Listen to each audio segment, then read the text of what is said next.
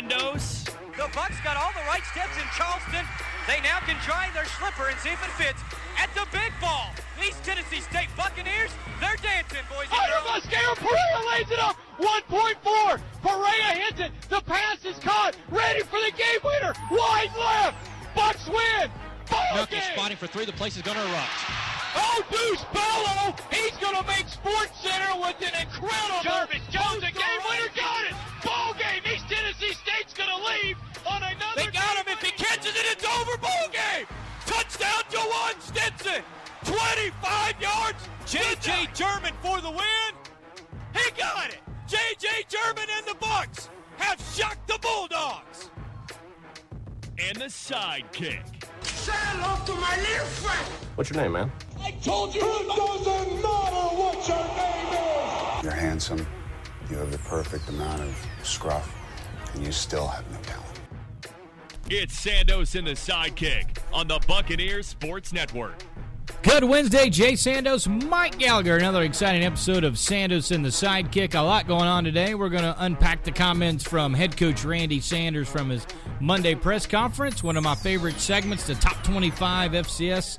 We'll talk about that. And Wade Brenner, the play-by-play man, longtime athletic communications director at VMI, a graduate as well, knows about everything there is to know about VMI over the last 35 years or so. So we'll be able to talk to Wade. And a lot going on, and maybe fitting ETSU playing a military school because back in 2001, ETSU was scheduled the week of September 11th to play VMI because of the tragic events. We'll talk about that in a second, of what went down. They had to move that game, and ETSU actually played VMI on Thanksgiving Day. They played the last week of the season, or the week after the season would have ended. Everybody moved it back a week, and they played Thanksgiving. So maybe fitting it kind of fell at this time. I'm sure it's just sort of a happened chance that it went that way, but certainly we want to remember everything that happened and what it meant to the history of our country, our nation, everything like that. And everyone, I think, knows where they are. Mike, you know where you were? I do. Coming out of 7th grade media class, I think, is when we all found out. And it was, even for 11 and 12-year-olds, because I was 12 at the time, I think really a jarring event. And, of course, people across the nation, those in New York, those with family connected, friends connected, and even people that had no real connection at all aside from being an American certainly felt that very deeply and still feel it today. But I don't want to say a whole lot about it. I really think it had much more of an impact directly on you than so many other people in the country. Yeah, and I think the two biggest takeaways of this, number one, I was actually I was working, coming off a third shift, and Richard Church, who was one of my college buddies who hang out with all the time, who's now the principal at Cloudland High School, does the play clock for us at the football stadium, a referee around town. Him and his wife have been married maybe a year or two, and they had bought a house, and their first house, very proud of it. They needed to get carpet changed out, and they said, but somebody has to be there from 8 to 4 or whatever it is. And he was like, hey, hate to ask, but can you just come over and sleep on my couch? And when the guy gets there, just let him in to put the carpet or whatever. And I was like, sure. And then I remember laying there, and then the guy called me because he had my contact to tell me that he had unfortunately been in a car accident. And so I'd only been asleep an hour or two. He called and said, hey, I was just in a fender bender. I'm not going to be able to make it today. Can you just tell him we'll have to reschedule? And I was like, sure, I'll get ready to go home. And I noticed I had a bunch of phone calls and text was just starting to come in back then. And a bunch of people were leaving voicemails and stuff. And I'm like, golly, half these people I know are not up at 7:38 in the morning. Right. Like, why are they sending me messages? And then all of a sudden you turn on the TV, and I'm like, oof, I better head home. So, of course, I head home, and then you're following the action. And I still have VHS tapes that at some point I just put in the VCR and hit record, and still have like 8 hours worth of tape that I've always wanted to go back and watch, but I've just never had I've just never done it. I don't know that I want to do it, but at the time. The second thought process was on August 28th that year, my 8 years ran up with the military. Oh, wow. And so I was free and clear, and I can remember this to the day. I thought, you know what, first date was fairly simple. What's another 8 years? Not like anything's, it's not like I'm going to go anywhere. 2 weeks later. 2 weeks later. Wow. 2 weeks later. And all I could sit there thinking on the couch was, boy, that was a bad decision. I was scot-free and clear. And then, of course, I ended up going to Iraq and everything else. Yeah, so, but what it meant, it means a little bit to everybody. It won't take that much time. I just thought because VMI this week, some other things, obviously, we need to touch on. It's history. It's there.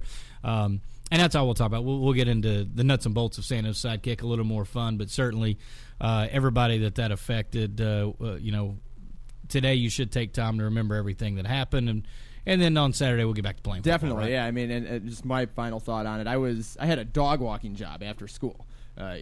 First actual job, and I just walked one dog, and it was not exactly a glamorous gig, and it wasn't like I was running a conglomerate or anything. But as I was talking about with being at school and seeing how people were reacting around me, I think that's what made me understand exactly what this meant when you saw people that were like in tears in Minnesota. This was thousands of miles away, of course, and you saw things in a different light and people in a different light on that day, and the world obviously in a different light. That really was one of the first times that I can remember that I was like, wow, there is serious evil in this world. Like, thousands of people are dead from this, and seeing the towers falling, and then for the next week or so it was on repeat. But I went over to the dog's house that I was walking, and the owner was there that day, and she's always usually at work, and I walked in, and this was like 3 o'clock in the afternoon, so probably about 6 or 7 hours after the actual attacks, and or at least the initial attacks, when people started to kind of filter through and be able to comprehend what was going on, and you were getting more information, and she was still crying on her couch like at 3 o'clock in the afternoon. She didn't have any relationship out there with anyone. She didn't know people from New York. She didn't have family. She didn't have friends. It was nothing like that. She just was weeping for the pure horror of what was going on and seeing how people out there were affected. So, a jarring moment that was, and day, and now it's, annually, I think, like you said, a good time to remember, not necessarily get sad or, try and connect with your feelings from that time, but just remember that was a day that was really horrible for a lot of people, and people gave their lives to try and save tons of other people, and it showed some real heroism out in New York from the first responders. And we got a chance a couple years ago when ETSU played Fordham, got a chance to go to the site, got to see all that, saw the actual fire station where mainly a lot of those guys were running into it. Wow. To see where it was located, where it was, and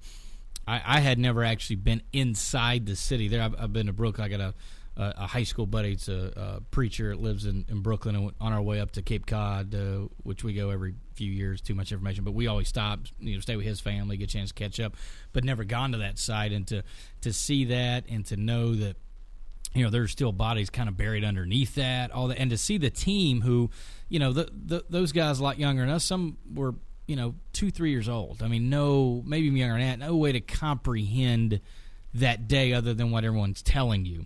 So to kind of see that and the respect that everyone gave, and it was almost silence. You walk through there, and they encourage you to keep it down. Sort of like when you go to Pearl Harbor, like, hey, when you go to this portion, like, nobody says a word. Like, that's just what you do. Right. But there really wasn't anything like that there. It was just kind of how it was. So Sando's Sidekick, love to perform entertainment. We love to make fun of each other. We like to have a good time, but certainly I think we'd be remiss if we just didn't take a little bit of the show there. So I would like to know this. This little experiment. We have a lot of people that listen, tune in.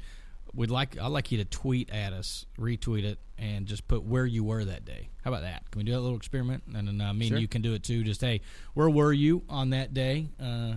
September 11, 2001. Just curious, just to see, because I bet it'll be a little bit all over the map. We've got older listeners that might have been at work. We certainly got guys your age that, or even younger, were in school, and some that, hey, I don't even, I don't even really know what happened there. So now I'm curious. I don't know how to transition to Randy Sanders. I kind of feel like maybe we should take a break, then we'll come back and jump into that. We'll take a break. When we come back, comments from head coach Randy Sanders. We still will talk to Wade Brenner, VMI play-by-play guy, FCS Top 25, and more on Sando's Sidekick right after this on the Buccaneers Sports Network. Over the last 70 years, Johnson City Power Board has had a few different looks, but we've remained the same trusted partner you rely on. Now, we've changed our name to Bright Ridge to match our vision, to deliver on our promise of great service you can count on, embracing common sense technology to strengthen the communities we serve. We're glad to be your public power provider. Bright Ridge, new name, Renewed promise. Learn more at brightridge.com.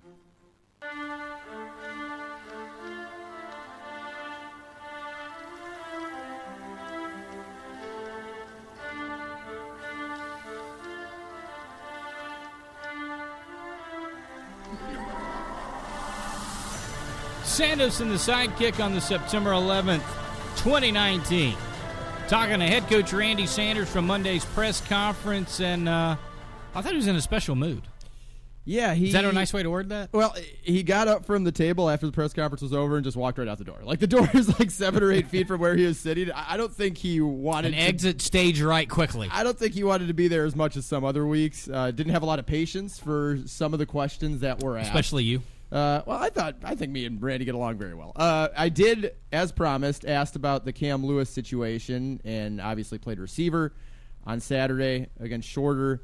Also was in duty as the backup quarterback, came in, had plenty of reps there as well, had his first career rushing and passing touchdown as well as his first career catch. And so that leaves Coach in a bit of an interesting situation in terms of having a guy that can play a number of positions, but you maybe need at one more than the other, even though you'd like to play him more and see him on the field more at perhaps the position that he is not needed most at. But Coach has been there before. A lot of it depends on Cam, how mature he is, how much he can handle it. We had a plan with him going in where he was one of our starting receivers in a particular package.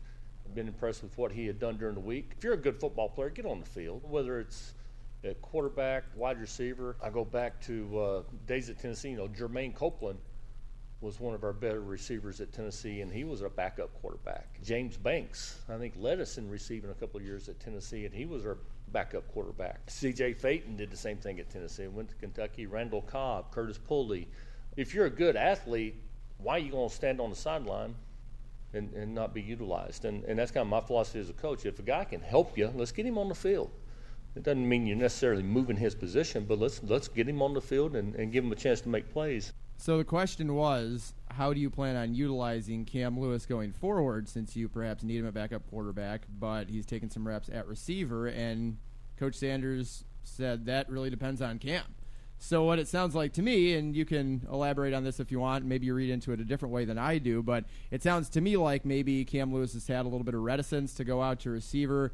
I don't think it's a strange thing to want to be the starting quarterback if you come in as a quarterback. I don't fault Cam Lewis for that. It just sounds like Coach Sanders is growing a little weary of maybe, and it may not have to all do with Cam Lewis either. Could be others that are in the same mindset, that he wants one thing and he's not going to do anything else unless he gets that thing. Now, Cam Lewis was on the field, had that one catch for 22 yards, but it sounds like Coach Sanders is saying, I've done everything I can. I've tried to impress upon him that receiver's a great place for him. He can be very effective there, an athlete that can really change the game for us.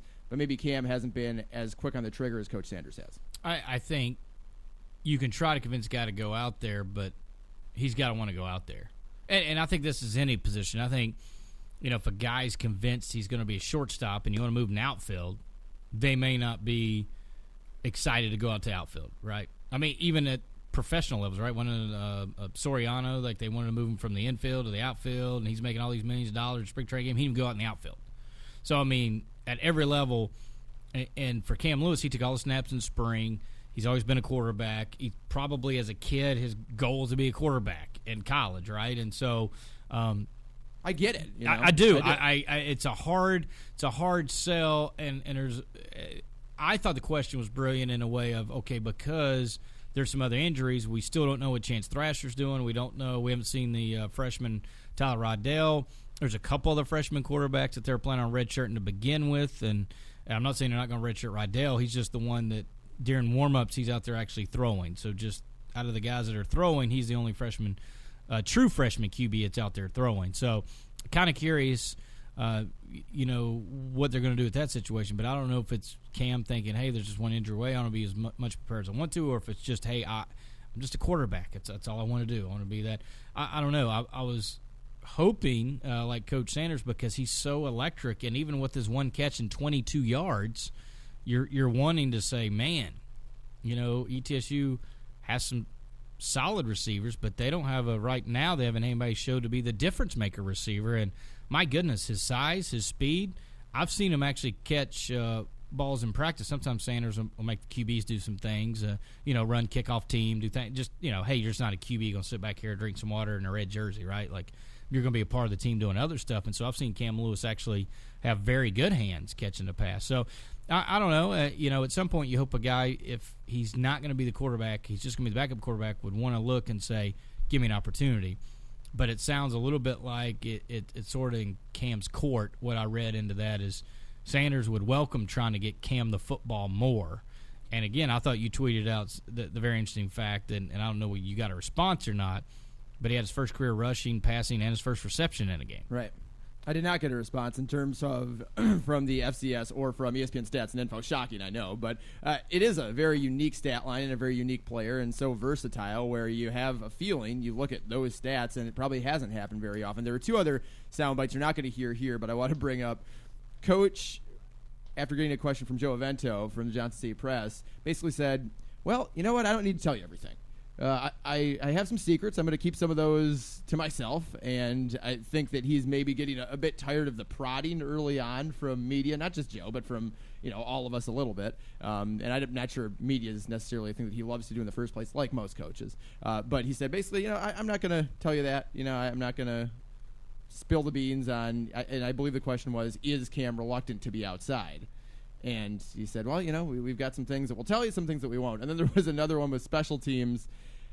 I asked about penalties and missed assignments and turning guys loose, that kind of thing. Like, Coach, have you noticed anything in particular that you can pinpoint where guys just aren't doing their job how you'd like? And he gave a good answer. And then there was a follow-up question from our guy Don Hellman from WXSM, who's also our stat guy on the broadcast as well, drive summary, all that, and throws in some analysis. And Don kind of flipped it and tried to turn the blame on the returner. And Coach said, no, that's not it. Everybody's just lazy out there. They're getting beat on the first step, and then they're grabbing guys. It was just boom. No. Because he said, well, can you get blocking the backs and stuff? Because with Cutting McGee, he reverses field and does other things, and that change. So there's a lot of times that holding penalties happen that way, right? And coaches will talk about that. So I didn't think it was that bad of a question by Don because, like when a quarterback gets out of the pocket and a lineman's not expecting the play to go one way and a guy goes another way, sometimes they just grab instinctually because they don't know what's going on behind them, and it does cause holding penalties. Same thing we talk about with screens. A screener will pick up an offensive foul, but it's not his fault because the guard didn't let the screener actually get up there and set his feet. He went too early. The guy's still moving, and then you put the screener in the back. So I think it wasn't that bad of a question. I think it's a little bit of a special mood. Practice must have been bad. I'm just going with the day before because he did not like any of you people. Nope, they're lazy. They're doing this wrong, and it was 4 seconds. It was incredible. I timed it. It was 4 seconds long. He did have some in-depth things to say about VMI, specifically about turnovers and penalties, not only from last year's game where the Bucs got 5 interceptions, sacked the quarterback 8 times, but also had 13 penalties for 142 yards, but also turnovers and penalties this year and how it applies to this game against the Keydets. Hopefully we can create turnovers. That's one thing we need to do a better job of defensively is creating turnovers. I think our defense is playing hard. They're doing a good job, but part of their responsibility is to get the ball back. Offensively, we've turned the ball over twice. They won a game, that's not too bad, but won a game still gets you beat. We don't need to turn the ball over. We've got to do a better job taking care of the football. Penalties, we didn't have a real long discussion about penalties yesterday in our team meeting, but I think they understand how I feel about them right now. I don't expect nothing like that again. We had 11 this past game, 13 last year. And in many ways, the 13 penalties and turnovers on our part is what kept the game as it was. We had a chance to control that football game, and we did not control the game last year because of penalties and turnovers. And we'll talk more about the game last year with Wade Brenner when he joins us here in just a few minutes. I thought it was interesting when he said, didn't talk a lot about penalties, but I think they get the message. That to me says it was a pretty short and sweet conversation. Just, guys, quit doing this. Clean it up. Clean it up. Plain and simple. Final one from Coach Sanders. I think the guy's a good thrower. He does a good job seeing the field. When we had the opportunity last year after our game, they showed up a lot in our cut-ups as we were playing opponents, Western Carolina, Samford. There were several games that they showed up, and just watching their offense as they progressed, and particularly Udinsky's progression as he went through the season. It was easy to see he was really, really improving, which you expect a freshman to do that, and he did that. What I've seen so far this year, they've certainly picked up where they left off. They scored, I think, 63 last week. There's been certain days this year I didn't know if we could score 63 points on air. So, to do that is pretty impressive. On Reese Udinski, who set a couple of VMI records last year as a freshman, as a sophomore this year, and certainly showing signs that he is ready to lead VMI to at least a more competitive state. Not that they weren't competitive last year, clearly competitive against ETSU and in a few other games in the SoCon. Jeremy Lewis, who I talked to a little bit earlier this week and we'll have on the pregame show when the Buccaneer Sports Network starts their coverage at 6 o'clock of the VMI and ETSU game, 90-minute pregame show before a 7:30 kickoff. He echoed the same thing. He said, we've seen Udinski a lot on tape, and he has gotten a lot better. He's not the guy that threw 5 interceptions, one of which was to Jeremy Lewis. Both of Lewis's interceptions, as a matter of fact, are against VMI in his career. So it seems like a common theme from ETSU this week. Reese Udinski can create some issues. Now, if the Bucs pressure him as much as they did last year and get 8 sacks, I'm not sure it will necessarily matter. That will force him into mistakes, and that was another comment from Coach Sanders. If we can do a good job up front, get pressure on him, that makes things easier on the secondary, and it's just a trickle-down effect. So Reese Udinski clearly drawing some eyes from ETSU, as he has around the SoCon in his very young career. It put up some gaudy numbers, and I think, that game was odd. Let's just get that. Very. I mean, the fact that no one knew when they were going to play, right? No one knew when the game was actually going to happen, when it was going to, was it going to be Thursday, was it going to be Saturday? It ended up being Friday, and not Friday night, but Friday at 3 o'clock. I mean, so everything's moved up close. It was just it was interesting. Plus, I think the ETSU staff has even sort of mentioned the fact that game was a little interesting because 2 of the interceptions ETSU had, the defensive players like Jared Folks were doing the wrong thing, and that's what confused Udinski because he was reading, hey, these guys are in man, and then you threw it, and where'd that middle linebacker come from? Right. So there's a couple things there, and there was a couple good breaks on the ball, like MJ Woods and Jeremy Lewis's interceptions, and or Lewis, I think, was the one where Dylan Weigel just flattened the receiver, and the ball just kind of shot up in the air and bounced around everywhere. It was one of those. Got ripped out. Yeah, just something weird. Yeah. So there was a couple odd things. And then ETSU turned over a couple odd things. And then it was the penalties. And so last year's game was just. It's almost an aberration where you don't want to look back at it and say, okay, I can take this, and this from it. Exactly. Like, can you really? It's almost too tough to I think break down and go, this was it. I think you have to take a little bit with a grain of salt. I really do. Well, we'll try with Wade Brenner. But you want to stick with ETSU football right now? Oh. Let's see who's walking in the door. Oh, yeah.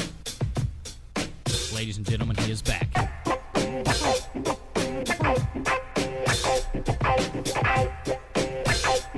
Two-point conversion magistrate. Play on, player. First play on, player. Yeah. Play on, player. Play on, player. Play on, player. Play on, player. Play on, player. I don't think it's safe. Play on, player. 10 sacks to make me look brilliant in bold predictions. Yes, he is back. Nasir Player on the show with us, and it's been too long. It's been a while. It's been since last semester. I haven't been on Player in a while. How you feeling about the bumper? I know you liked it at first. Now it's had a chance to marinate, kind of settle in, and I'm hoping that you feel that it's as smooth and silky as your play on the field. Say that again. I'm hoping that this is as smooth and silky as your play on the field. The bumper, you still feel that way. The bumper? Yeah, the bumper that we just played. The play on that's what that's called? I shouldn't use radio terminology. My bad. I didn't know that was called a bumper. But no. Yeah, it's called a bumper. Jay Sandos is a little bit late to join us. He's going to sit down. I just tried to use a radio term, bumper, with Nasir. Now, I shouldn't imagine that everyone is very in tune with the radio terminology you and me use every day, but obviously I've derailed the interview already as you sit down to join us. I'm very shocked he didn't know the word bumper. You don't think, you're shocked he didn't know the word? I am shocked. No, he's a music guy, listens to music stations, bumper rejoiners, I would think that. Yeah, I didn't know what bumper meant. I thought you said bumper, and I'm like, wait, bumper? I'm like, he is a music guy, that's true. I just thought the music background. Yeah. If he didn't do that, as we discovered last year, right? Young Nas, all that. Which I got to talk to you a little bit later. I've written some lines you need to work into your. All right. Did you catch the little video board thing at the last game? Elijah Wine. Bakery. He sang my song on the video board. That was one of the things I was going to bring up. Olajuwon, Pickleton, and Nick Payne in the Atmos Energy Hot Seat, which is something we do every year, and there's a feature each week at William B. Green Jr. Stadium every football home game, and he was rocking a few of the lines. I mean, he gave a full 4 bars there, and it was sounding pretty smooth. Yeah, I didn't expect that at all. So when I heard because I remember Nick told me that he said the name of the song in his interview, but O didn't tell me that he actually sang the lyrics. So when they were talking and I heard him saying the words, I was all like, hold on. I said, oh, that's cool. That was a cool moment. Oh, I thought you were going to tell me you hit him with a copyright violation. Still, that's what I thought we were going to go with. Straight SoundCloud on it. Yeah, right? sure. It's not copywritten. Well, so you don't. You got to get it copyrighted then. I mean, that's something. No, I stole the beat, so I can't. Stole the beat. He's honest. We call it borrowing in the business. See, that's another good. You can do that when you don't make any money off of it. So that's true. If you don't monetize, which we do on the network, a lot of our hype videos and stuff use music that we have to usually click a box on YouTube that says we're not going to monetize it and all that. So that's standard in the business, if you will. But we got on the subject of rap lyrics because you play Tupac Lanier. And so I had dropped several Tupac references in there until nobody was responding, and then I just quit. But then he gave the All Eyes on Me, the Dear Mama. He was going pretty deep. I had a list of about 10 or 12 I was going going to go, yeah. and then I didn't get any reaction. Oh, I caught it because I'm a big Tupac guy. Yeah, I listen.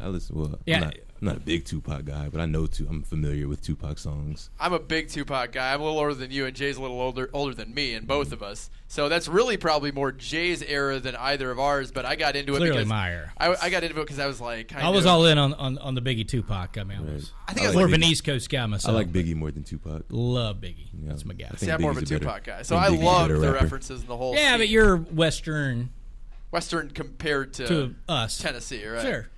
Where are you from? Or Florida, North Carolina. Minnesota. You're from Minnesota? Minnesota, yeah. So, I mean, I'm not sure the effects of Tupac were being felt all the way in the upper Midwest, but certainly he was a nationwide phenomenon. So I appreciated it. Now, did you say when you said borrowing, was that intentional, like bar, like B-A-R, like bars? Like Nasir Player drops bars? Yes. That was. Look at him. You see the look on his face? He has no idea what I'm talking about. That's incredible. Borrowing. The answer is always yes, Nasir. Always. Did you mean to? Yes. Yes, I did. So I predicted in bold predictions that you would have 10 sacks this year. And I think it was 6.5 last year. This year, a big one for you, not only for the Bucks here and your Richard senior season collegiate career, but obviously you've gotten some attention nationally from some pundits about being an FCS prospect to watch for the draft and maybe trying to position yourself for the Senior Bowl and, hey, who even knows, the NFL Combine. I'm just throwing that out there, and I did during bold predictions too, but 10 sacks. Am I being too ambitious? Do I have the possibility of getting 10? Or the only reason I say it's not possible is because you face so many double teams, it seems like, every game where I feel like they're not only taking your sacks, but they're taking my prediction. I mean, it's not impossible, but, I'm not really focused on getting – I just want to win the game, really. So if me getting double teamed means it opens up for somebody else to get a sack, I'm cool with that. Give us an idea. How many times per game do you think that you – get double teamed? Like if you're lined up across from, let's say, VMI this weekend, obviously they're more of a passing team, but it seems like they're focusing a little bit more on the running game this year. Take us inside your helmet. From your eyes, what are you going to see on the majority of snaps? I mean, it's hard to tell. It's different each week. So, some teams scheme differently. Some teams don't really scheme like to certain people. They just keep doing what they do. So it just depends. So I feel like VMI is just they're gonna come out and do what they do. It's not gonna be anything really crazy geared towards me or anybody else. They're just gonna come out and do what they do and try to beat us.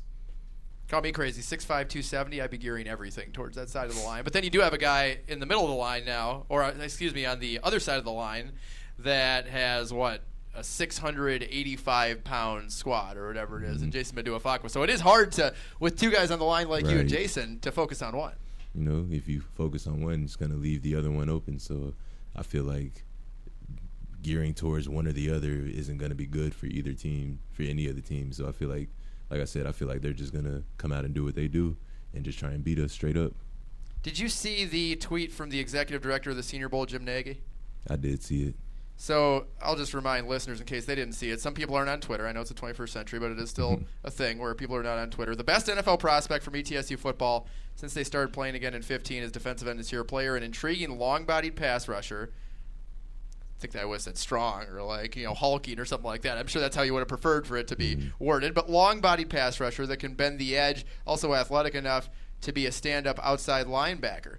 Think about Nasir, stand-up outside linebacker at 270 with the ground that you could cover as well. That is frightening for opposing offenses. One of top FCS prospects to watch. Hashtag the draft starts in Mobile, of course. Mobile, the site of the Senior Bowl. Has to be pretty cool to see stuff like that. It was pretty cool. When I saw it, though, it was just after the App State game, and I wasn't really too happy with the team's performance or my own personally. So, I didn't really retweet it or show it much attention, but it was cool to, see that, But, I was focused. I wasn't really focused on that. I was just sad that we didn't play as well as we needed to, and me, myself, personally didn't play the way I needed to play to win the game. Question I have for you is VMI's coming up. That was your first ever career touchdown in anything. Mm-hmm. But last week you had two firsts as well. You had the first ever fumble recovery in an ETSU uniform, and then you had your first ever 2-point conversion. Oh, yeah. So how much did you A, lobby, or B, meet Coach Day out by his car and tell him he was going to throw you the ball? That's not like it wasn't really planned. We practiced it every day. So the quarterback or the holder on that particular play, who happens to be a quarterback, he's looking for the way we line up. He's just looking for the defense to not line up the right way towards it. So if they're not lined up the right way, then we're gonna go for it. So, but we practice it every day, so it wasn't really shocking. I honestly didn't think he was gonna throw it to me though, because it looked like Blake was open on the other side. So I thought he was gonna throw it over there, but he turned to me. So that snap second, whenever you don't need to give away the call, but whenever he gives the color, number, whatever combination is to tell you what that is, how quickly did you realize, oh, we're going for this, and then how quickly was it, hey, that's coming to me? It was just when the ball snapped, I was like, okay, we're not kicking it, and then on the fly. Well, I hope you're not kicking it because the whole line's over. Right. All right, go ahead. So when the ball snapped, I'm like, okay, we're not kicking it, and then when he turned to me, I'm like, okay, he's throwing it to me, and I just caught it and ran in. Where'd you get those buttery hands? I mean, those are soft. I tell people all the time I got the best hands on the team, but nobody wants to believe me. So I got to show it a little bit last Saturday. So is that something you work on just as a good time during before practice or after practice, or did you in high school catch some passes, or where's that background come from? I mean, before I started playing tackle football, I lived in Germany and I played flag football, and my position was wide receiver. Wow. And I caught a lot of touchdown passes as a receiver. So. And I just throw the ball a lot. I grew up throwing the ball and catching the ball a lot. So it's not, I don't want to say it's natural, but it's almost kind of natural. Have you ever trash talked so much in practice with a tight end and wide receiver that you just said, get out of the way, I'll run the route, and just go run a route? No. I feel like Coach Sanders, at this point in time, when you had the Defensive Player of the Year, and if you just said, here's what I'm going to do, I don't think he's going to say anything. I'm just saying, you've got enough clout at this point. You might be able to rogue, or better yet, when it's 7-on-7, right? They're doing a little pass skeleton or whatever, and you're really, let's say you're wrapping up some of your drills. You go over there, they always throw, you know how offense guys are. They always throw in a couple extra passes in between the periods, and somebody drops one. I think you should do that. I think you say, look, get out. What's the route? Get out of here. I'll run it, and see if they throw you the ball. That's what I would do. I try to be encouraging. I try to, because I don't want to go over there and try and make somebody feel bad, because that'll get in. They won't. It's just not. That's not being a good teammate, in my opinion. So I just try to, try to be encouraging. I try not to disrupt anybody else's drills. I just try and focus on what I'm doing, so that they can focus on what they're doing. So what I've learned is Nasir Player not a fan of Sandos the Sidekick, because all we do is tear each other down. That's pretty much 97% of our show. Look, I was shocked when he came back on. I was just like, he's probably had enough of the garbage. This is his senior year. He's trying to focus and has got some aspirations for football, for not only collegiately this year and going to the playoffs, etc., but going and playing professionally. So I'm thrilled. I think we should round out our conversation by asking you who your top 5 rap artists in the history of rap are, now that we started the conversation with rap. So you had Tupac early. Tupac for me is top 5. I mean, he's a legend. He's an icon. He built the game. He was a game changer, someone that revolutionized, etc. A lot of people during that time, I think, did, as rap got more mainstream. I've seen some lists out there on Twitter, and this is kind of what Play on Player was last year. We had some modern hip type talk where you'd catch Jay up on some topics of the moment. That's where we learned about no cap, which is still being said. I still use on the broadcast quite a bit. No cap. That was 7 or 8 months ago, and it's still going, so that's good. It was going on for 7 to 8 months before I told y'all about it. So it's it's just what's going on right now. It's like the new it's not really new anymore. It's just what it is now. Well, as long as I'm at least within a year of it, I feel pretty good. Yeah, we're only 7 or 8 months behind. Yeah, if I can stay that far behind. I actually was in one of my classes the other day just to throw it at people, see if they would look at me funny. Which did everybody just get up and walk out of class? Nobody really responded. I don't think they did. Yeah, I'm the old guy. So these were kind of the topics that we had, on Play on Player. Aside from talking about football and some different interesting things at the collegiate level and moving to professionally and things of that sort, but I gotta hit you with that question before we let you go and let you prepare for VMI this weekend. Top 5 rap artists of all time. I've seen a lot of lists lately that have been very centered on guys like Future and more of the people of the moment. Where for me, I look at all those lists generally happen that way. Well, for me, I look at those and I'm just like, man, there is not a single person I would put on my top 5. But again, I'm from a little bit of a different era. It's so hard to come up with a top 5 because there's so many different artists, so many versatile different artists that bring different things to. They bring different things to the table. So I like a lot of people, but my top 5 of all time. I mean, give me one from. Oh, here you go. Let's word it different. Let's say, and again, people don't have this anymore, but if you had the old 5-disc changer in your car. 5-disc changer. Right. The old 5 CD changer in your car, which probably when you're growing up, your mom or dad had or something, or cousin or somebody. But if you had 5 discs in your car that weren't mixtapes, that were certainly from the artist, who would they be? I think a 5-disc changer is like the newer version of the 8-track. You just dropped a way, way past knowledge type. If I had to pick 5. Actually stole that from another show I heard the other day. So, yeah. All right, so borrowed again. We're going to pretend that in 2019 people still use 5-disc changers. Yes, and CDs. thank you. So, like my car has. I would definitely have Future's Dirty Sprite 2 in there. I would have Lil Wayne, The Carter 2 or 3. I don't know which one. It's one of those two. I would have J. Cole. Which album? I would pick one of his mixtapes, his older mixtapes before his debut album. So Friday Night Lights, J. Cole, Kendrick Lamar, Good Kid, Mad City, and my 5th one. Mad City was a great album. I love that album. Dang. Young Nas. Yeah, that's right. My album. Whenever I come up with an album. Yeah. I was going to ask, are there plans for a release? Because I know I've been hearing now for almost a year, I feel like, about the music, but I don't see any releases coming. No, I have some songs, but I try not to release them too much because I don't want the attention to go to that I don't want that to be a distraction from the football thing. So that's smart. I have songs in the vault that I just haven't released yet. So, but I haven't made a song since July. So, because once football season started, I was focused on football. Be thinking during this time as you're writing down lyrics how to work in Jay Sandos and one of your rhymes. And I've got some suggestions if you need. You just let me know what I might, if you tell me a lyric and I like it, I might spice it up a little bit and make it. There we go. That's what I'm talking about. I'll give you your credit though. It needs to get spiced up a bit. I think that's a good idea. You put your flavor on. I like that list though. Kendrick Lamar and J. Cole. Those are, I think, artists that I would listen to more than, say, a Future. Lil Wayne I really like, too. I love Future, though. Like, Future is just... And I'm just not a Future guy. I don't get the Future thing, but I am clearly in the minority because every list that I've seen lately is like, Future is top 3. When I was in high school, when I was a senior year in high school, Future dropped a mixtape called Monster, and it changed my life, honestly. It really did. Like, I've just been... I don't know how to explain it. You've been a monster ever since. Been a monster ever since. It just did something to me when I heard it.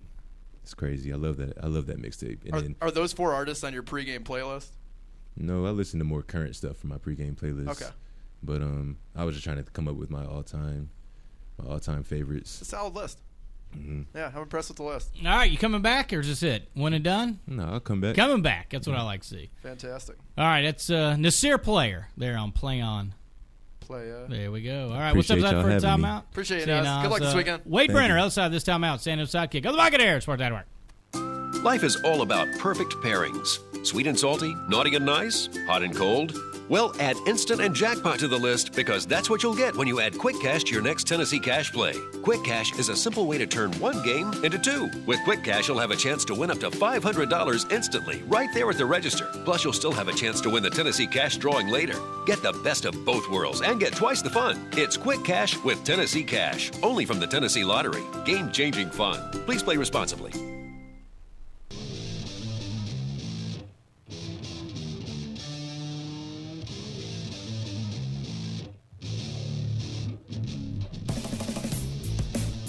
Sandos in the Sidekick, another exciting segment with the opposing play-by-play broadcaster, and this one's a good one, Wade Brenner. He's been at VMI. He's an alum of VMI, been there for, I don't want to date him. It feels like 42 years. I know that's incorrect, but Wade has been there for a long time. He knows about everything there's ever happened in the history of VMI, and I'm going to lead with this, Wade. We talked at the start of the podcast just today, September 11th. In general, we didn't talk a long time about it. Certainly, we didn't want to gloss over it either. But the one thing I thought was ironic this week, ETSU was going to play VMI in 2001. They moved the game, as a lot of schools did. They canceled that Saturday's worth of games, and ETSU played VMI for its only Thanksgiving Day game up in Lexington, Virginia. What do you remember about that? Well, I just remember, of course, the whole nation being in shock and just the game was quickly canceled. I don't think it was rescheduled announced until later while the athletic directors, worked out a date.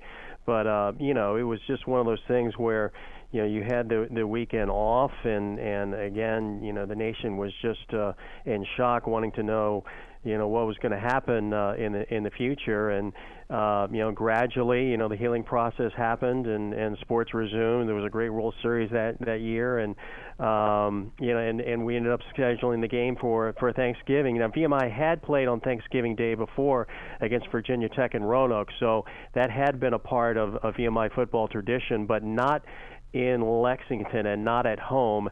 And the thing I remember about that game, Jay, is just the game was free. It was for people who wanted something to do on Thanksgiving, and we had a pretty good turnout. I mean, if I remember, families visiting friends and brought the kids out, and you had a pretty good game as well, very competitive. But it was a time where it was just very somber, and now as we look back, we certainly remember those days, and it was certainly different. Wade, different circumstances, but ETSU VMI had to move again. Last year it was Hurricane Florence that impacted when the game was going to be played, and they played the weird Friday, like 3 p.m. I think you guys did another free admission for that one as well. The only difference was I remember the 2001 game resembled football. Last year I think the game of football lost when it watched the game. I mean, it was just a turnover, penalty-filled, really a war of attrition between these two teams. Yeah, I don't know whether it was just not the 1 day less of preparation. Certainly nerves had something to do with it. It was the SoCon opener. It was just you had all the stage for being a great game, and the teams, both of them, just kind of slugged their way through it. And a lot of turnovers, not the crispest of games, but it was a game up for grabs, and one that VMI, looking back, looks like they certainly felt that they had an opportunity to win, and it set the tone for the rest of the year for both teams. I think ETSU came out of that saying, hey, we can win these close games regardless how the course of the game goes.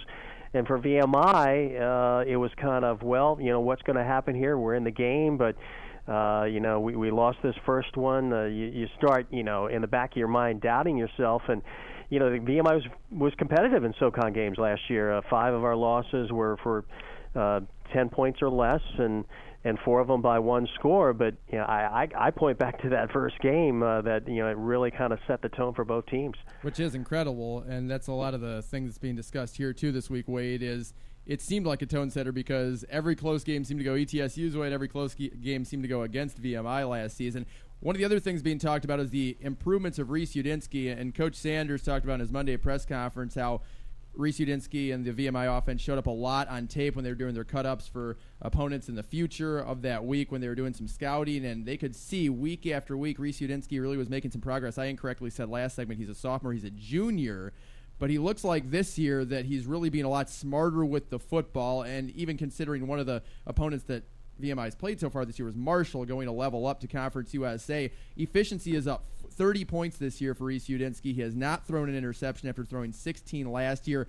What do you see in terms of his improvement? Is it just throwing the ball so much over his career? Is it having two of his top three targets back and developing some chemistry with them? I think it's a combination of things. Certainly having receivers that you've worked with, another year, that familiarity, and also familiarity with the air raid offense. This is his second full year with it, and you can just see his confidence level. He's playing within himself. He's not. He's taking what the defense gives him. He's not forcing things, and when the play is not there, he's rolling out and throwing it away. Whereas before, maybe he tried a few times last year, tried to force things, but certainly playing within himself, playing with a lot of confidence, and I think he's earned the respect of the offense. They believe that he's on the field, that they can move the ball against anybody, and He's just such a level-headed kid. He has the same temperament as when he made his first start the last game of his freshman year. He just is so even-keeled and so mature and way beyond his years. And I know he's a junior, and he's playing like a junior now, but he just has always had that maturity and that willingness to work hard and get better, and it's now really starting to stand out. And to be fair to Reese, 5 of those interceptions were in the one kind of outlier game, the Friday against ETSU, so that does skew a little bit. Is VMI dedicating themselves more to the run this year, Wade? You look at the numbers last year, and 687 yards for the entire season in terms of net gain. This year, you're at 276 with Alex Ramsey having gained 133 of those and 2 other rushers above 70 yards. Is that a statistical anomaly early, or is it something we can expect? I think it's just that VMI realized they had to establish more of a running game. They really made a commitment to that. And we now have a two-deep situation at running back where I think we have some guys who can contribute. Alex Ramsey was one of these guys who was bouncing on both sides of the ball between the offensive backfield and linebacker, and never really found a position to his liking where he could excel the first two-plus years. But it was at the end of 2017, and he did get into that game down in Johnson City. He started to really emerge as a running back, showed some potential, and he was able to show some improvement last year. And then this past off season, I don't know what he did, but he worked with our strength and conditioning coach Dave Foreman, and he has completely transformed his game. He's got some breakaway speed now. He's worked on his quickness. He's hitting the holes. He's always been willing to run through people and over people, wanting to do that. He's not the biggest guy. I don't think he's ever going to change his running style, but now, he's just a little more durable, a little quicker, and he's got some good backups as well. Tyon Smith is back from an ankle injury, has got 2 years experience, and then Corey Brighty adds a lot of spark off the bench. So I think it's just a more of a commitment to developing the run game, because if you can do that, that just will open up the passing game. What Jay Sandos talking to Wade Brenner with Mike Gallagher on Sandos and the Sidekick. Wade Brenner, longtime play-by-play man for VMI. Wade, I want to touch a little bit on receiver before I ask you about some turnovers and the fact that VMI's been able to flip that. But Javion Larva, you talk about building a relationship with Udinski. I remember the game, I guess it was 2016, in which VMI really throttled ETSU in Lexington, and knowing what to do with the football, because Darren Artis, one of the all-conference cornerbacks for ETSU, went down. A freshman by the name of Jeremy Lewis steps in the very first play. Larva runs by him for a 54-yard touchdown reception, and he actually on his own relived that moment. Like, hey, well, my first ever play on the field, I gave up a touchdown. I'll never forget that. But Larva's been a major part of the offense, it seems like, even more so now, and he's kind of developed into that go-to receiver for Udinski. Oh, he has. He's a legitimate deep threat. He's been so good yards after catch, and that's something that he has improved on each year. But for his career now, he has 8 touchdown receptions, reaching the end zone 50 yards or more, and that just doesn't happen. But he's a hard worker. He's a leader. He's bought into this offense. He's thrived into the air raid offense. And as I said before, he's really improved on his yards after catch, because that really in the air raid, that is what makes it go. I mean, you spread the field, but it's what you do after you catch the ball.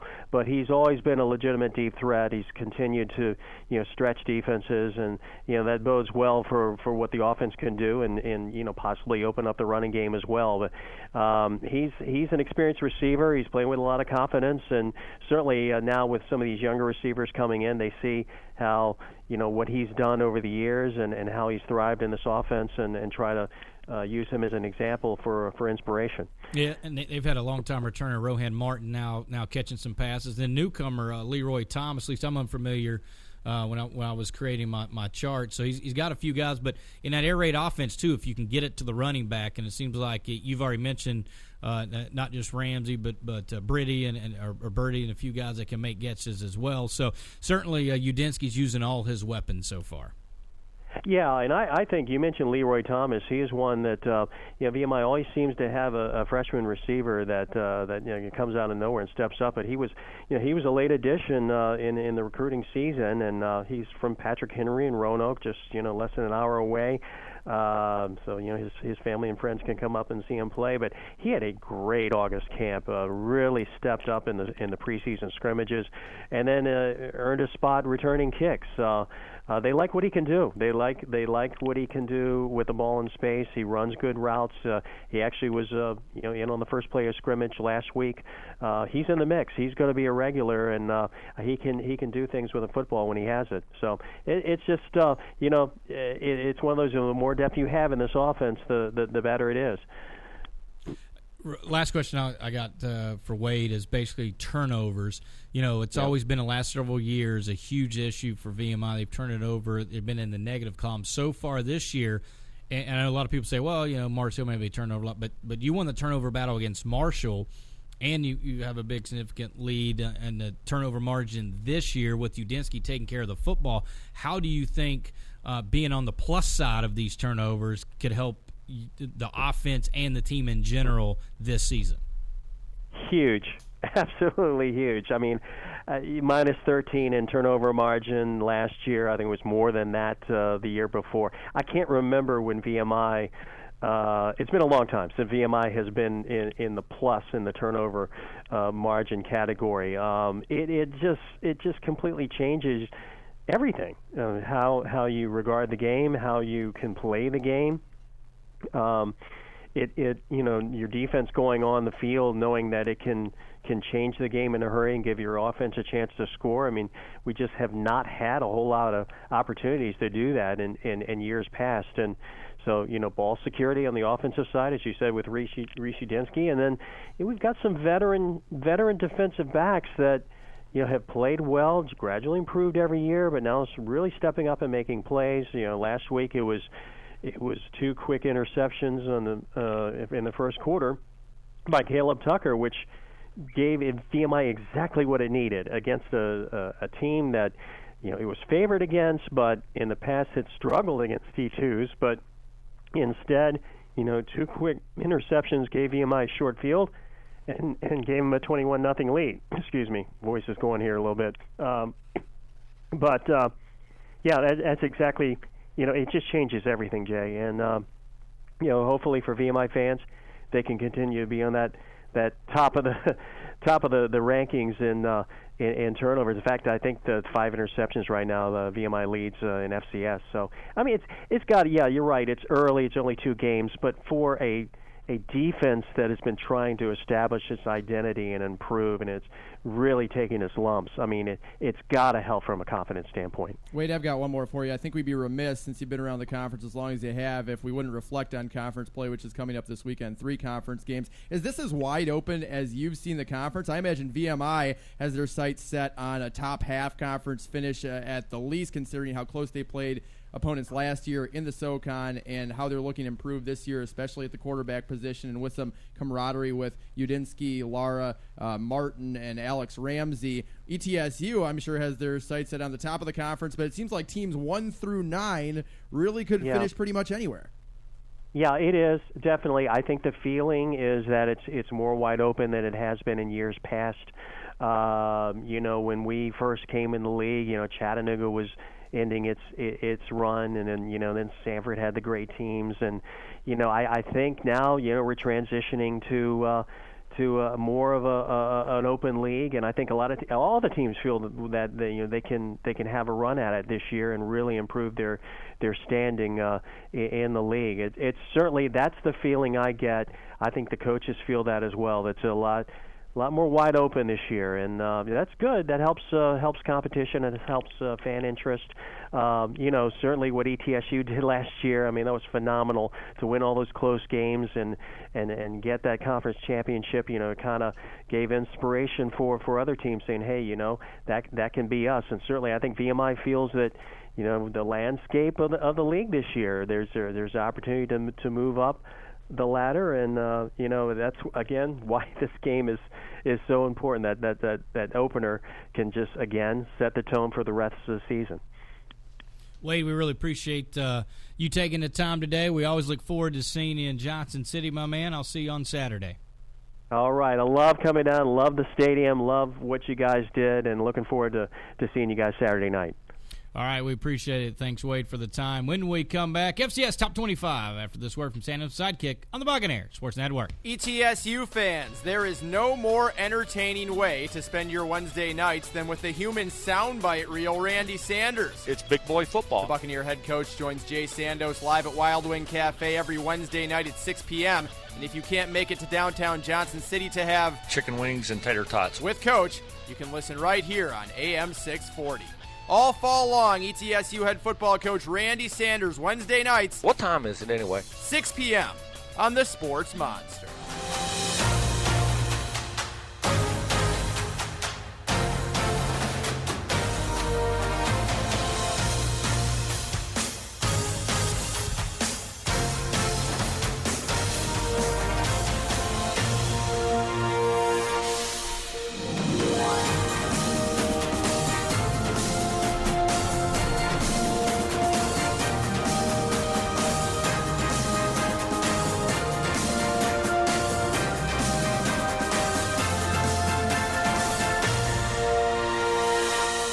Like Saturday whenever that bumper comes around, doesn't it? It feels does. Like we should be playing football right now. We should probably use that bumper some on Saturday. Stats FCS Top 25. Not a lot of movement this week, so we will keep it short. NDSU, any thought of an in-state rivalry jumping up and biting the Bison was put to rest quick by Trey Lance.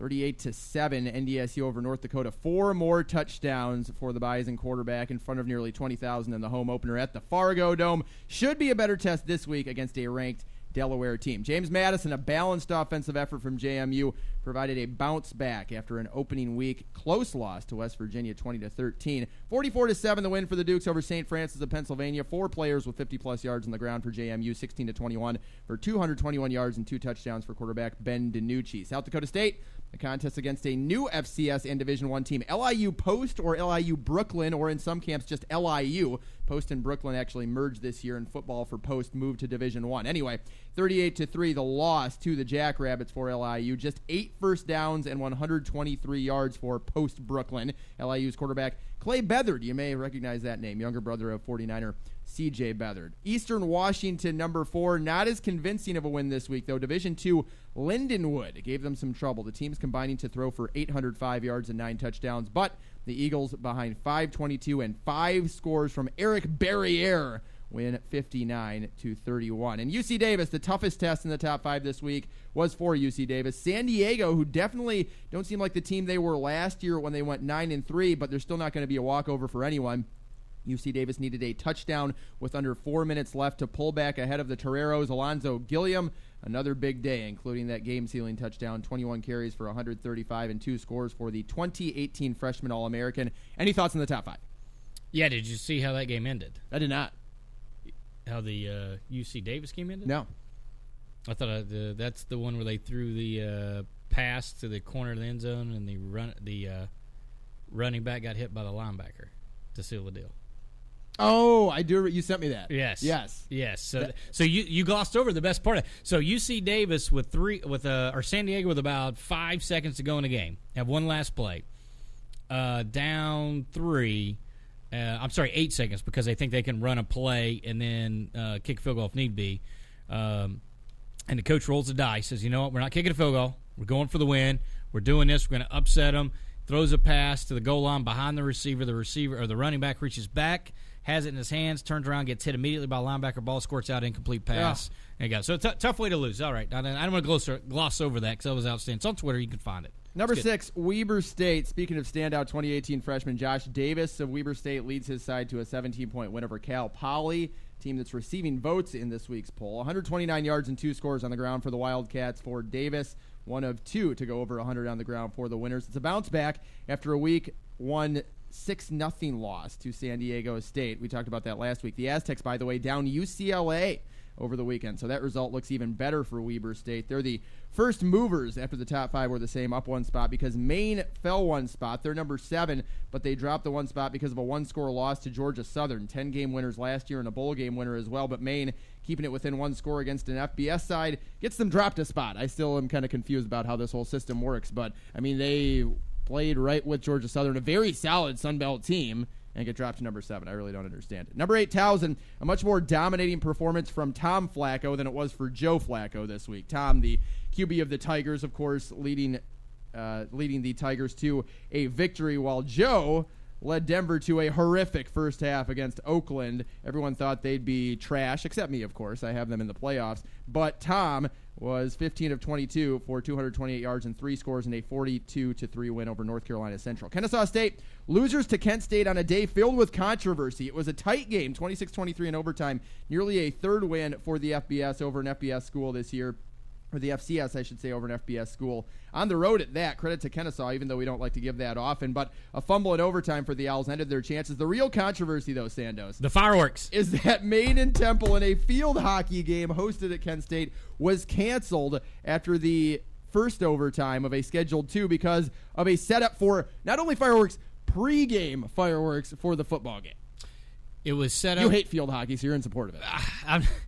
The interesting part is they interrupt the game to start the second overtime to do the show, and not because the fireworks are being set off, but the fire marshal says the blowback from the fireworks could land on the field. Right. So they could have delayed the fireworks show for 10 minutes and let the field hockey game 10 minutes finish. 10 minutes. And now, since the national news has hammered Kent State, they've come out with all kinds of apologies, and now we're going to work through it and all that. But yes, the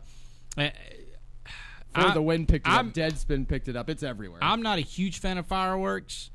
I'm a huge fan of some other things. Not a huge fan of fireworks. So, that's it's not a good look. Not a good look. It's not a good look. Kent State won and lost in the same day. These sports equitists out there are having an absolute field day. Number 10, Montana State went into the half tied at 10 with the team ranked right below them coming into the week, Southeast Missouri State. But 28 third-quarter points made the game a runaway for the Bobcats. SEMO outgained 456 to 245, and 11 penalties did not help their case either. So Maine and Weber State swapped 6 and 7 in the poll, and Montana State into the top 10 as the only movement in the top 10 this week. At number 11, Northern Iowa stands pat. At number 12, Nichols had a bye, dropping 2 spots. That's unfortunate for Nichols.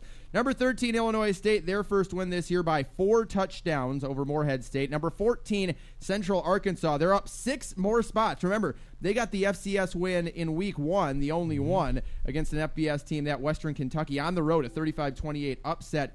They go on the road again and pick up a second one, this one over ETSU's opponent next week, Austin Peay. Braylon Smith to Lawan Winningham twice in the fourth quarter to lead Central Arkansas from behind for the win. I want to talk about Austin Peay, and of course we're going to do that a lot next week, but they seem like the weirdest team ever. Their last 3 seasons coming into this one, they had a winless year in 2016, 0-11. Then went 8-4 the next season and finished second in the OVC. And got jobbed. Should have been in the playoffs. Got jobbed. Because I think only Jacksonville State, who were the league champions that year, got in.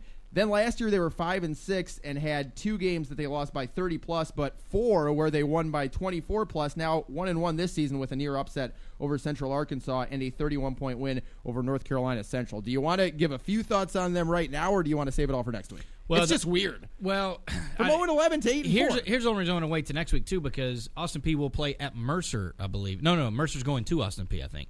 But Austin Peay and Mercer play this week too, so it'll be interesting. I do have more to say. I think it's interesting. A couple things that who dropped. Oh, geez. Who dropped in the poll? Nichols. So Nichols drops, on a bye. Yeah, drops on a bye. Now, I get Montana State with the win, but then you and I, they played not so good team. And then, looking at what Central Arkansas did the last 2 weeks, because you do throw in Jacksonville State and what they've done and where they're ranked, and throttle Jacksonville State. And Jacksonville State turns around and throttles what most people had just on the outside looking in Chattanooga. So I don't know. I got to get Brian McLaughlin on here. I got to figure out how these people are voting. Does he get mad Can when I get a people rip vote? the poll? Can I get a vote? He's one of the few that actually puts his poll out there. Okay. So he actually puts his, here's my ballot, here's what I've got, here's why I voted that way. So he's very transparent.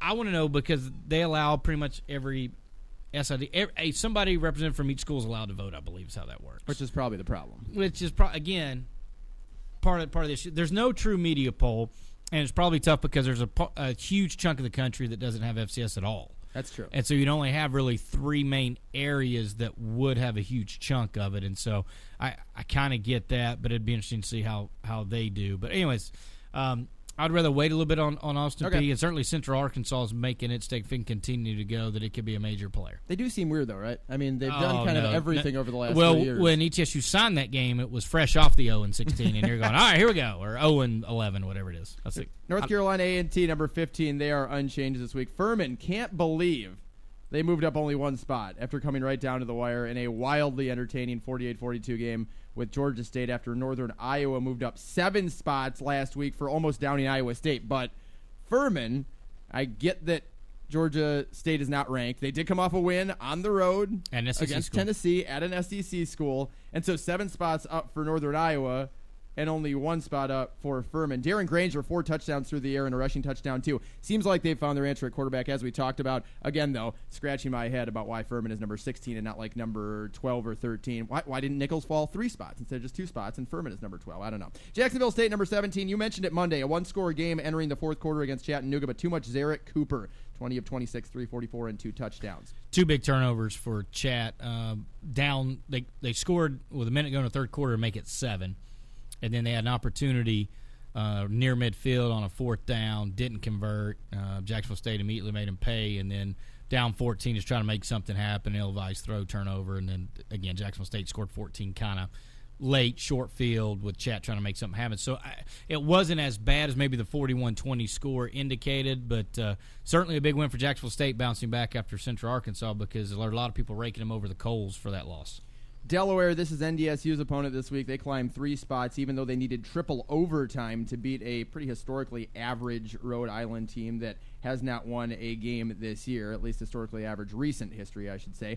Here's SEMO at number 19. Already mentioned their road loss down 7 spots, the biggest drop in the poll this week, despite losing to a solid Montana State side. I mean, dropping 7 spots, I get that they were... Yeah, 3rd quarter pretty much ruined it. Yeah, I mean, 1 bad quarter, and apparently you're down 7 spots. Montana, number 20, up 2 spots after obliterating North Alabama 61-17. Wofford had a bye. This week they host Sanford. They're at number 21. Villanova, number 22, up 2 spots after cruising against Lehigh. Southeastern Louisiana, number 23. Their game against Bethune-Cookman canceled because of Hurricane Dorian. Bethune-Cookman, by the way, just reopened 3 days ago after being closed for 10 days. Certainly hope all is well on the campus of Bethune-Cookman now that they've gotten things back on the right track. 24 in the poll is Sam Houston State, 77-0 over Oklahoma Panhandle, up 1 spot, 4 touchdowns in their first 5 minutes. So that was the blowout of the week in the poll. And then number 25, Elon, the only new team in the poll. They entered thanks to a win over Citadel. That makes it both losses for the Bulldogs by exactly a touchdown this year, and now 5 in the last 2 seasons. 2 of those last year were in the first 2 weeks as well. So it's close losses, but more importantly, it's close losses very early in the season, and we talk about this week with tone setting for VMI conference play. Last year, VMI kind of set the tone for ETSU's season. ETSU kind of set the tone for VMI's season. Not exactly a positive to be setting the tone for your season, as Citadel is with 1-score losses in the first 2 weeks of the year, in back-to-back years. They're 3 minutes away from being 2-0. Right, and that was the case last year as well. Well, I take that back. They would. They're a minute and a half away from winning the first game. They would have been tied, and who knows? But still, they've given up two go-ahead eventual game-winning touchdowns in the last minute and a half of each. So tough for Citadel. And these were losses they had last year. You thought they would be better. They thought they would recuperate. Thought they'd be able to get over that. They just have not been able to do so. So Central Arkansas up 6 is the biggest mover. Up, SEMO down 7, the biggest negative move. Those are the only 2 teams that move more than 3 spots in the whole poll, and only 1 new team in the poll. Pretty quiet week. ETSU, by the way, received 3 less votes this week for the poll, but moved up 3 spots in the receiving votes category. Technically, right now, they are number 30 in East Stats FCS. And I think if they win the next 2 games before they go into Furman, I would assume they would be ranked. They could be. But it's this poll, you never know. I mean, you never know. But I think if you could beat VMI, you can beat Austin Peay. You get to that 3-1 mark. There'll be some other losses in there. So plus, depending on what Wofford and Samford do. So good show though, Wade Brenner. Thanks a lot. Nasir playoff. The play-on was back. The play-on was back. Friday, we're going to preview the exciting action coming up Saturday. ETSU VMI on another edition of Sanderson Sidekick on the Buccaneer Sports Network. See ya.